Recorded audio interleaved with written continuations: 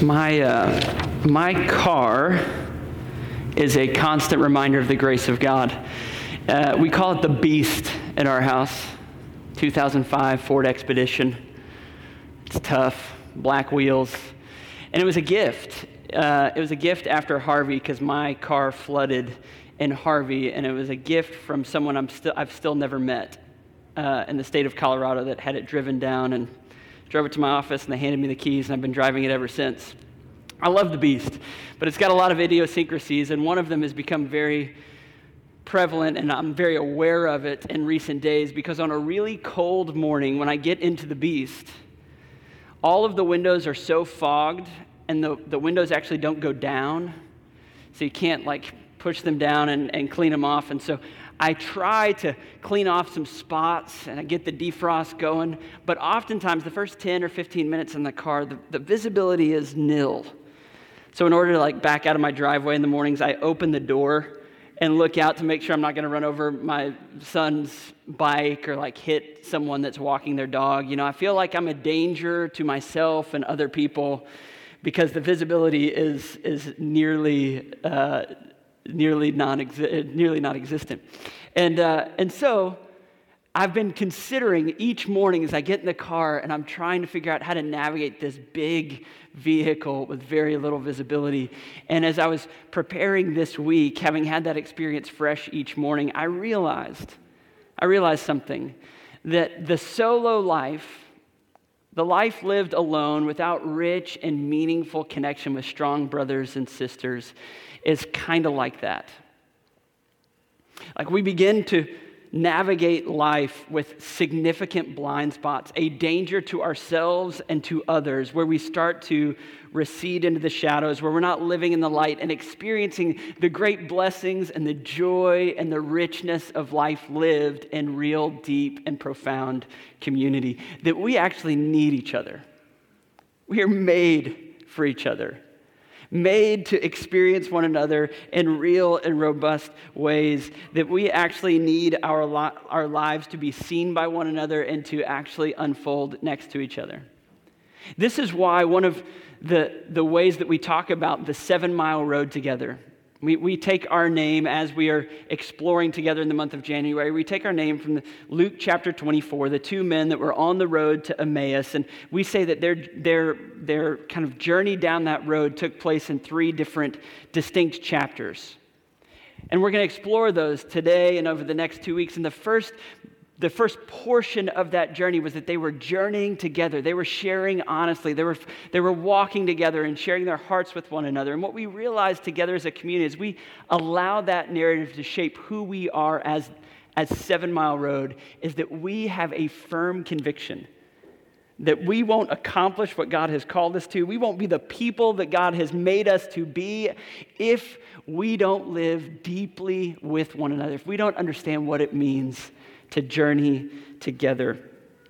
Honest relationships with strong brothers and sisters that will beautify and enrich our lives.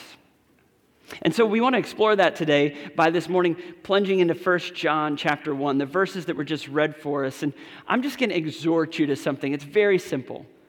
If you're a note taker, this would be the note at the top of the page, and I hope everything else that comes from this is going to support this statement and prove this statement and call you to this statement. It's this: live in the light. It's just better that way. The invitation this morning is to live the whole of your life in the light of community. Deeply all the way to the bottom, saying, here I am, I want to know you, I need you to know me, and together we are going to journey together. The invitation is to live in the light. It's just better that way. And I want to see if I can't prove that to you from this text and invite you into that from this text. Very simply, what we're going to do is we're going to explore the dangers of darkness. If it's better to live in the light, I want to expose to us the dangers of darkness. And then we're going to talk about the benefits of the light. And then finally, we're going to talk about how do we turn those lights on in our life. So from this text, what are the dangers of darkness? What are the dangers of allowing our lives to recede into this darkness? In the verses that we just read, we learned that God is light. He is light, and he's beckoning us into his light. And then he's playing back and forth as John is writing in this passage between the light and the darkness based off of verse to verse. And so I want us to first explore the verses in this passage about the darkness. And the dangers of darkness, very simply stated, is this: it's a disintegrated life. Have you ever thought about when something disintegrates, it comes apart in your hands, what's it doing? It's not staying whole. It's being reduced to its parts. It's disintegrating. In our lives, we will live a disintegrated life. It's not whole and together, the degree to which we start to recede into the shadows. And that shows up in this text in a few different ways. The first is this. The first way that we will have a disintegrated life in the darkness is that we will actually be alienated from others. Look at verse 6 with me in the passage that we just read. If we say that we have fellowship with him, meaning this God who is light, so we say, yeah, I'm in with God, I'm good with him, while we walk in darkness. So this is while a significant portion of our life is unfolding in the darkness, things that we don't want others to know, places that we're kind of hiding from community. If we say we have fellowship with God while we're living like that, he says we lie and we do not practice the truth. This idea of living a lie and not practicing the truth is rupturing relationship. We actually begin to be alienated from community where we start to hide our lives in the darkness. This is the first way that a life is disintegrated. I remember talking with a church leader several years ago. He and I were catching up, and I said, man, how are you doing? What's going on? Tell me how you're doing. He said, yeah, I've got about 6 or 7 plates spinning right now. Got about 6 or 7 plates spinning. Life feels really full. He said one of those plates is kind of starting to wobble, but other than that, everything's great. I was like, oh man, sounds like he's doing really well.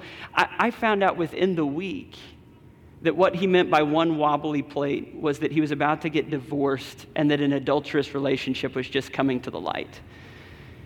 And I realized hearing this news within the week about this one I'd been talking with earlier on in the week, and I was going,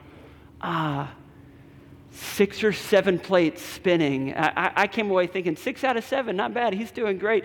And realizing that what was beginning to happen was a disintegrated life that was alienating from real connection with others. This happens, we actually sever connection with others when we start to posture and show a certain image to everyone. If we're always trying to protect our image, meaning that we share some of the truth, but we always stop short of the whole truth. If we're always stopping a little bit short from really sharing what's going on all the way down to the bottom, we don't journey together. We journey alone together. The journey is just mine. I'm not really inviting anybody into the actual challenges and struggles and sin that is I'm wrestling with in the secret places. But I'm fine with you to walk along beside me, but we're going to journey alone together.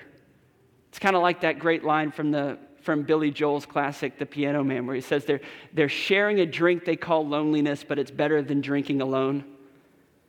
Sometimes Christian community starts to operate that way because we stop short of the full truth. We stop short of really inviting one another in. And as a result, we're together, but we're alone together. I'm alone in my struggle. I'm alone in my sin, and you just happen to be the one next to me. You see, we become alienated from one another. And this is this place where we start to live a disintegrated life. We're not experiencing the richness that God's designed us for. But it's interesting, in that same verse, did you hear it at the conclusion? He says that we lie and we do not practice the truth. What an interesting phrase. He doesn't say we lie and do not tell the truth. He's not talking about speaking something. He says we don't practice the truth. The word is to do. It's an action statement. He says we don't practice truth when we start to live this way with one another. I was just reminded, I was thinking one of my sons asked for a guitar for Christmas, and his uncle, who is a really great guitar player, gave him one of his old guitars, and we've been trying to learn some chords together, which I'm not musical. I haven't done that. It's new to both of us, and so we're learning these new chords. And if you've ever tried to learn how to play guitar, Russ and Arun and all these guys, they make it look so easy. It's not easy. It's hard to learn, but I'm working on getting my fingers just right. And you get the pain at the end of your fingers. It starts to working up calluses. I'm not quite there yet, but I'm learning these chords with him, right? And I started to realize that discomfort, the tenderness and the pain on the front end, when you start to practice and to work at something, I think living in the light is kind of like that. It doesn't immediately come naturally. It requires muscle memory that you have to force yourself into, and you have to do it time and time again and go back to that place where it's like kind of tender and you think, I don't really want to sit down and do this again. But as you start to practice the truth, that's how you learn the muscle memory, and you can start to play the song more freely and more easily. You see, the invitation is to not just tell the truth, but as we tell the truth, to practice telling the truth and to do it over and over again until we get good at it. This is the reality saying we will be alienated from each other until we're willing to step into that sort of space. The disintegrated life is alienated from each other, but not just that. The dangers of the darkness that produces a disintegrated life, it alienates us from each other, but then more deeply, if you look at verse 8, the danger under the danger is that you become alienated from yourself. Look at verse 8. If we say that we have no sin, we deceive ourselves, and the truth is not in us. So in verse 6, we're claiming to have fellowship with God, but we're walking in darkness. And then underneath that, there's this sense in which if we get pressed on it and go, well, you say you're with God, but you're walking with darkness, he's almost anticipating the response of, I'm not walking in darkness.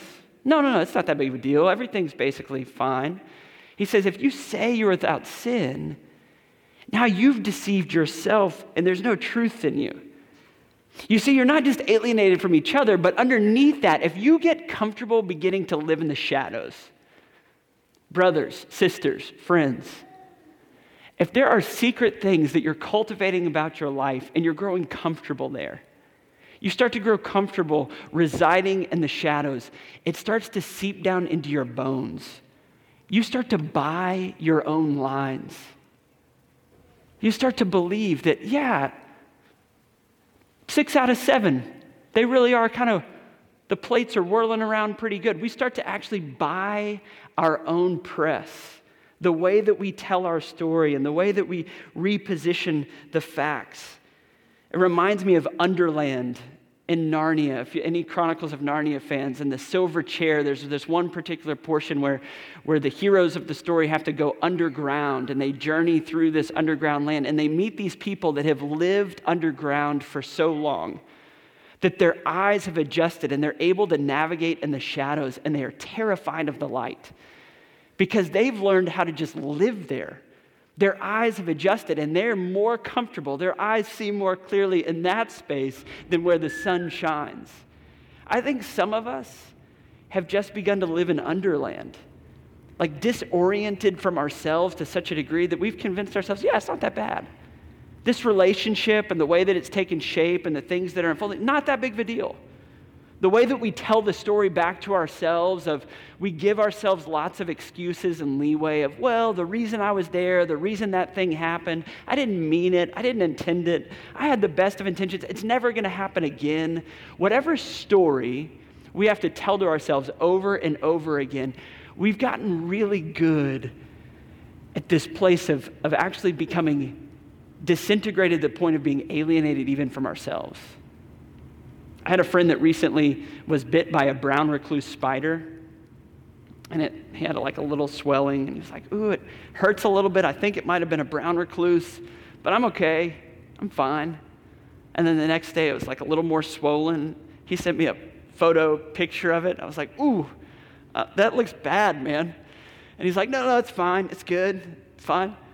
The next day, it had swollen and turned colors to the point where he couldn't raise his arm over his head. He finally had to bend and go to the hospital and have a surgery.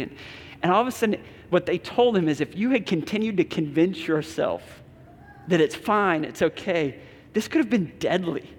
The venom is in you, and it would have just kept working through the system. This is the danger under the danger, is that we're not just alienated from one another, we actually become alienated from ourselves, and we can't even figure out how deep and venomous the stuff that's happening really is. And then lastly, the disintegrated life, the dangers of the darkness is not just that I'm alienated from you and I'm alienated from myself, but then in verse 10, we see the danger under the danger under the danger. This is the real danger. We're actually alienated from God in verse 10. Look at it with me. He says, if we say we have not sinned, we make him, this God of light, we make him a liar, and his word is not in us. This is the most dangerous and the deepest reality of all. It's where we've lived in denial and self-justification for so long. We deny, no, it's not that bad. And then we tell ourselves a story. I really have the best of intentions. It's never going to happen again. I've got everything under control. I don't need to live in the light with the community. I don't need to. Underneath all of that, he's saying, you've made God out to be a liar, and his truth's not in you. And you go, whoa. I never called God a liar. I'm not disregarding God. But what he's saying is this, like you may have heard some truth, but the truth is not in you if you've grown really comfortable living in the shadows. Because you may have heard Genesis 4:7, sin crouches at your door and its desire is for you. It's a statement that sin wants all of you. Or James chapter 1, verses 14 and 15, it says that your desires give birth to sin and sin gives birth to death. God's word has said to us this, your desire is one generation from death. It will destroy you. It wants all of you. And so, the degree to which we have grown accustomed kind of cultivating and loving our sin in a secret place and not letting anybody in on it, treating it like it's our precious in the secret spot and going, well, I'll live life out here, but this I'm going to cling to and it's just for me and I'm fine. I've got it all under control. He's saying the truth is underneath all of that, you think God's a liar. He's been very clear with you. That will kill you. It will rob you of your joy and your life and your vitality and your fullness. It wants all of you, and it won't be satisfied until you have been disintegrated. It may be that we've heard the truth, but the truth is not in us if we're comfortable to keep living like that. Because the truth is, God has already told us, it will dominate us. You see, if the truth is in us, we're going to say, not that I have it all together, but I desperately need the light because I understand the dangers of the darkness. Do you hear it? Verse 6, 8, and 10 is sketching out for us. Here are the dangers of darkness. A disintegrated life, alienated from others, alienated from ourselves, and alienated from God himself. But laced through this passage, did you notice we selected 6, 8, and 10 there? But in 7 and 9, we're going to start to see that John is weaving a story, and in between what he's delivered for us is the benefits of the light. Not just the dangers of the darkness, but the benefits of the light. And I want us to explore that together. The benefits of the light in verse 7, just if I could summarize for you the benefits of the light, I'd say it like this. A community that is drenched in light is relationally rich and radically free. Like as opposed to being disintegrated, coming apart, a community that is drenched in the light is going to experience rich relational connection and is going to be radically free. Let's look at it in verse 7. It says this, if we walk in the light, as he is in the light, we have fellowship with one another, and the blood of Jesus, his son, cleanses us from all sin. What a beautiful picture in verse 7 of what it means to be in the light. The first note is relationally rich. He says, we will have fellowship with one another. Like in this first equation, where we're kind of hiding and we're journeying alone together, we have this plastic thing going on. We have a plastic Jesus and plastic relationships because it's superficial and it's just about being shiny and holding it all together. But what he says is that if we walk in the light together, we will have fellowship. We will be known. We will no longer journey alone together, but we will journey together. We will start to experience the way that relationship was intended to be because we will know that someone is with me truly. You can have the great privilege of knowing that someone is with you truly in all of the stuff of your life. That there's no area where you're alone, where you're fighting it alone, where you're trying to hold it together alone. You see, we start to realize I really can journey with others.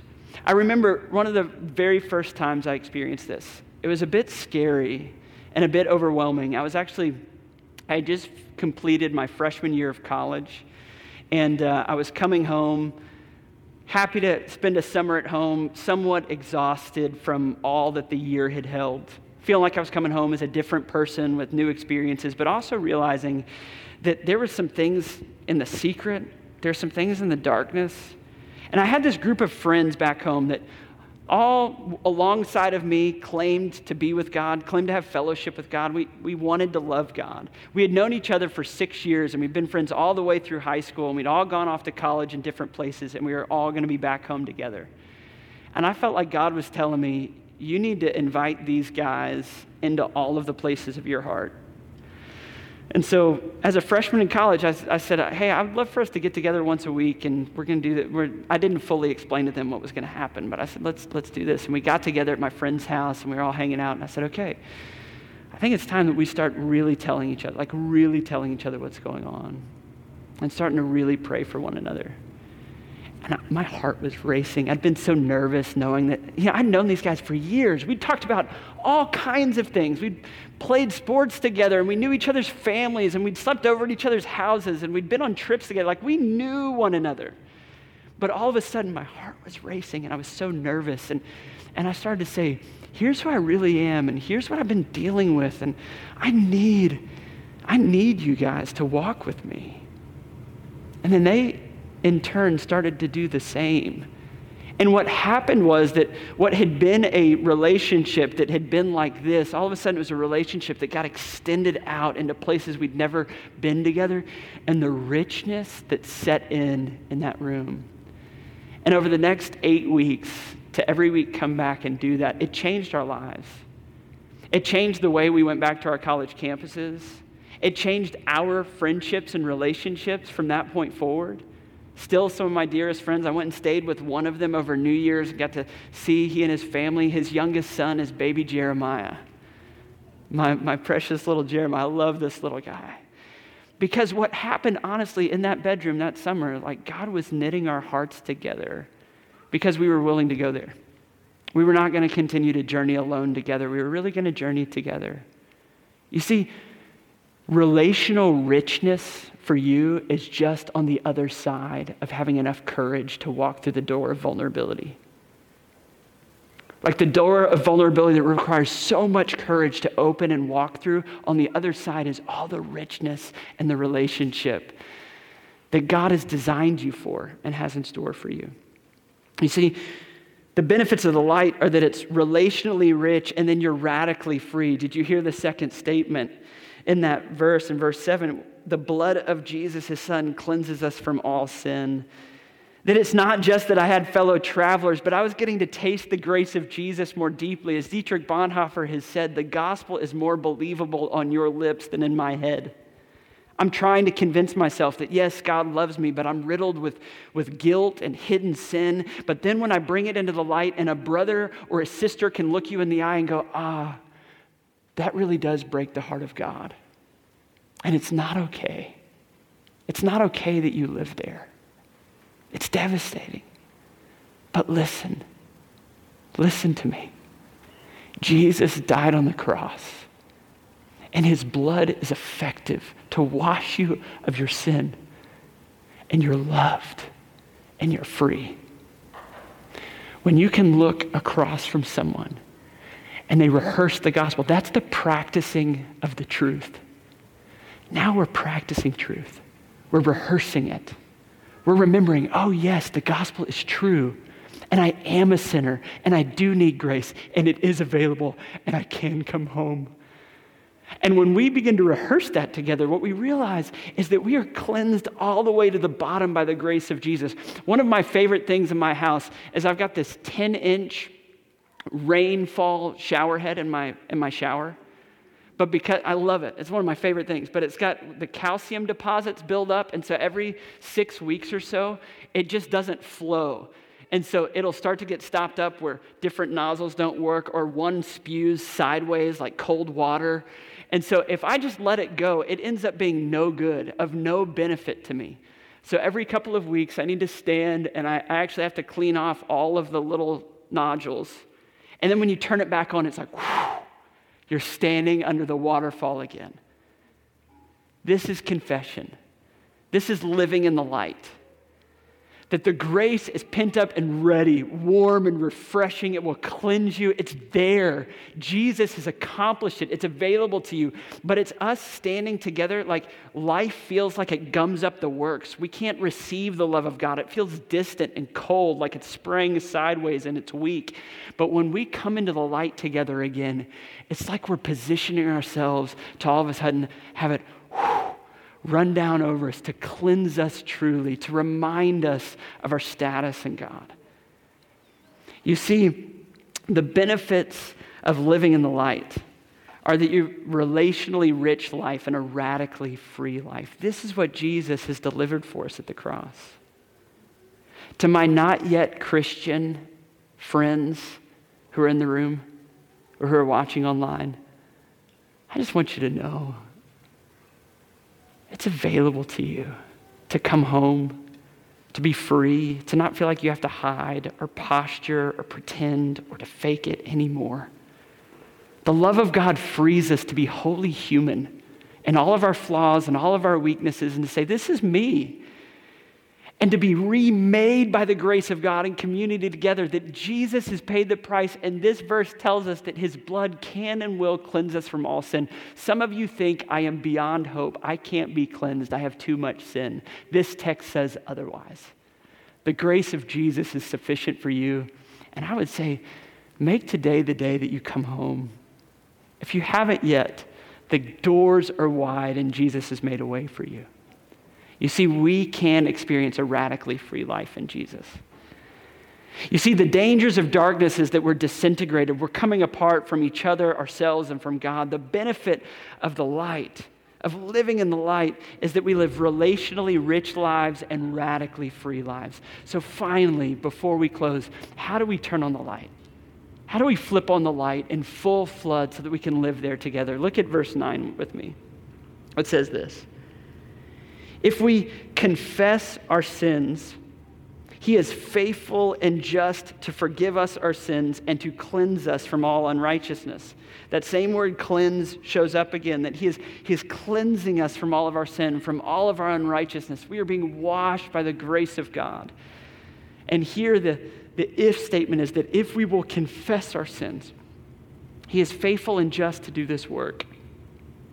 The word confess literally means to agree or to tell the truth. This Greek word that is used, it means to agree or to say the truth again, to come in alignment with truth.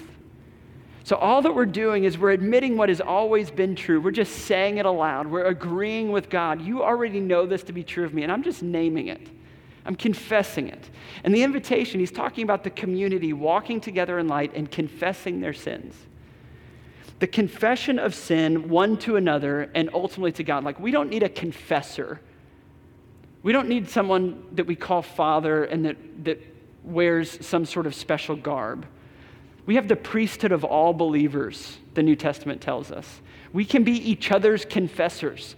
The invitation is to so love one another and to step into space with one another and say, I need you to know the full truth about me, and to confess one to another, that when we do, we experience this cleansing and this power. That we, in doing this work, begin to live in transparency and experience the joys. The invitation is to start to consider, how deeply are you walking in the community that you're a part of? How plastic is it? How superficial and polished is it? The degree to which your community feels superficial and polished is the degree to which you're being robbed of all that God has for you in Christian community. He's inviting you to be honest, to step in. So my invitation to you, my question is, in 2021, where do you need to step in more fully to community? What we said in this series of On the Road Again is we want to say, we want to, all that God has for us, we want to be disciples with burning hearts on this road together, which requires us to actually journey together, truly, which requires commitment and leaning in. Where do you need to commit all over again? The way that you join 7 Mile Road, some of you know, some of you in this room have joined 7 Mile Road. It's not like joining an institution. It's not checking a box and saying, I agree to these principles or these beliefs, although that's part of it. When you join 7 Mile Road, you're joining a mission and a movement. We call it gospel partnership because we believe that everyone who joins is a partner for the cause of the gospel in the world because we exist to embody and declare God's redemptive story to every Houstonian. You may have heard that before. And when you join, you form an individual discipleship plan. You ask a series of questions that relate to the strategies in the 7 Mile Road. Journey together, behold Jesus, spread hope. And in this series, today and over the next couple of weeks, I want to introduce all of you to these questions. So whether or not you're a gospel partner, you can be thinking about this with us. You can be thinking about what does it mean to be a disciple, ready to take my next steps with Jesus. And when we talk about journey together as 7 Mile Road, there's 3 questions we ask. I want to put them up on the screen for you. 3 simple questions that we ask, and we try to self-evaluate. The first is this: are the relationships at my home ordered around discipleship? Meaning, are you living in the light with your roommates or your spouse and your kids, the people that you live closest with? Are you trying to figure out what it means to lean in and live wholly in the light there? Are your relationships at home ordered around discipleship? And if not, what would it look like to take a step? Do you need to have a meeting like I did after my freshman year of college? Gather everybody together in your house and go, hey, we're going to make some new commitments to one another. Here's some ways we're going to pray for one another, ways we're going to live honestly. What would it look like for your household, you and your roommates or you and your family members, to lean in to submitting to the direction and lordship of Jesus in 2021? The second one is, are you actively loving and serving the members of your house church? Like making a commitment to a group of people that you might not have picked as friends in the sense of maybe we're not just like perfectly like one another, but I've leaned in and now I'm committing to Christian community, believing that on the other side of the door of vulnerability, there's rich relational connection. I'm going to keep serving and loving the members of my house church through all of this challenge. For some of you, that would mean that you need to connect to a house church. If you're not, I would invite you to do that. Make a commitment to it. Actually allow your life to begin to be shaped around Christian community. That's just taking God at his word and trying to live out what he's intended for us, right? And then don't just show up as a passive participant. One way for a house church to not be a great experience is to show up and think that because I came, something's going to happen to me. This is a community that we're committing to. We're going to labor to love and pray for and serve. Where you begin to do that, we see God move in power. What would it look like for you to do that in 2021? The third question we ask is there anyone right now that you're confessing sin to? Like all the way down to the bottom, that you're known. So if we're going to be disciples on the road again, the first thing we've got to do, we've got to journey together. What would it look like for you to stop journeying alone together and start journeying together? Brothers and sisters, the invitation is that you would live in the light, radically and wholly. Live in the light with this community because it's just better that way. Amen? Let me pray for us.